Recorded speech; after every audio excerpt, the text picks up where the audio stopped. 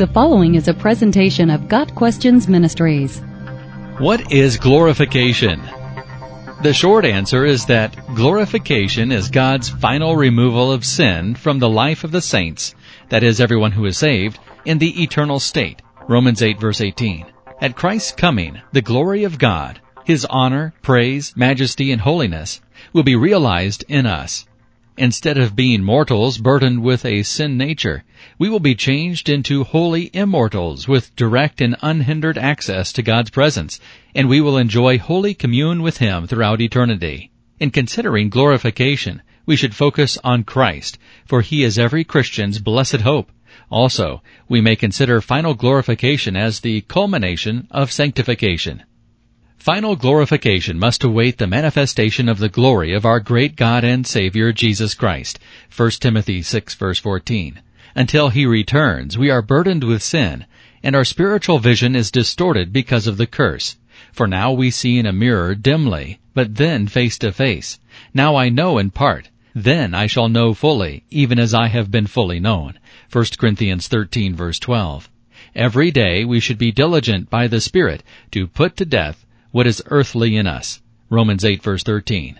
How and when will we be finally glorified? At the last trumpet, when Jesus comes, the saints will undergo a fundamental, instant transformation.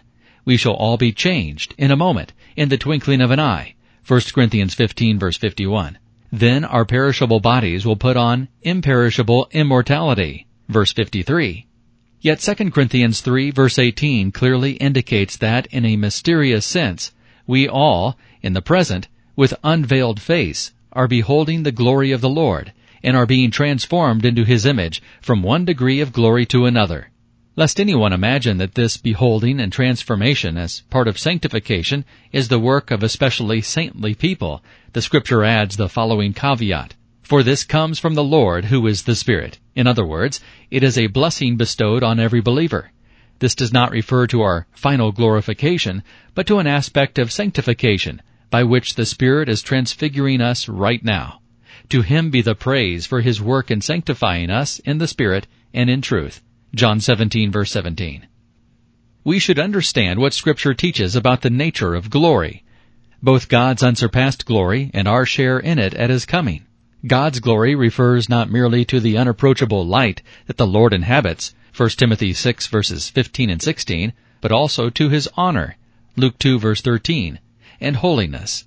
The you referred to in Psalm 104, verse 2, is the same God referenced in 1 Timothy 6, verses 15 and 16. He is clothed with splendor and majesty, covering Himself with light as with a garment. When the Lord Jesus returns in His great glory to execute judgment, He will do so as the only sovereign, who alone has eternal dominion. Created beings dare not gaze upon God's awesome glory. Like Ezekiel and Simon Peter, Isaiah was undone, devastated by self-loathing in the presence of the all-holy God. After the seraphim proclaimed, "Holy, holy, holy is the Lord of hosts, the whole earth is full of His glory," Isaiah said, "Woe is me, for I am lost, for I am a man of unclean lips, and I dwell in the midst of a people of unclean lips, for my eyes have seen the King, the Lord of hosts." Isaiah 6, verse 4. Even the seraphim showed that they were unworthy to gaze upon the divine glory, covering their faces with their wings. God's glory may be said to be heavy or weighty. The Hebrew word kabod literally means heavy or burdensome. Most often, the scriptural use of kabod is figurative, that is, heavy with sin, from which we get the idea of the weightiness of a person who is honorable, impressive, or worthy of respect.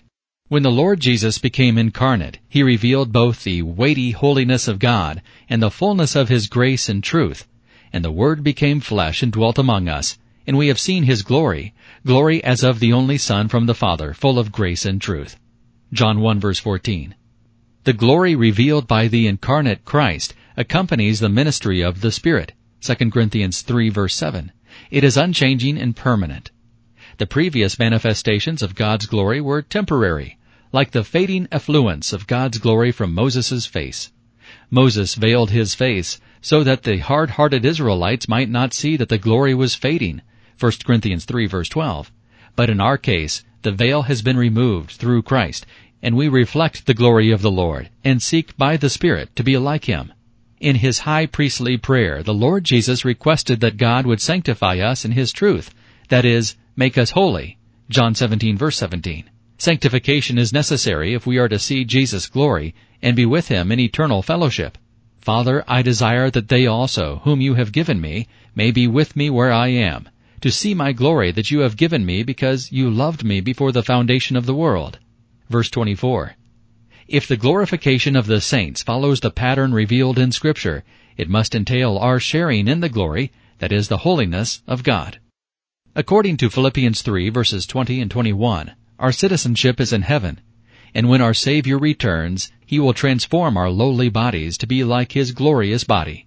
Although it has not yet been revealed what we shall be, we know that when He returns in great glory, we shall be like Him, for we shall see Him as He is. 1 John 3, verse 2. We will be perfectly conformed to the image of our Lord Jesus and be like Him in that our humanity will be free from sin and its consequences. Our blessed hope should spur us on to holiness, the Spirit enabling us. Everyone who thus hopes in Him purifies himself as He is pure. 1 John 3, verse 3. God Questions Ministry seeks to glorify the Lord Jesus Christ by providing biblical answers to today's questions. Online at GotQuestions.org.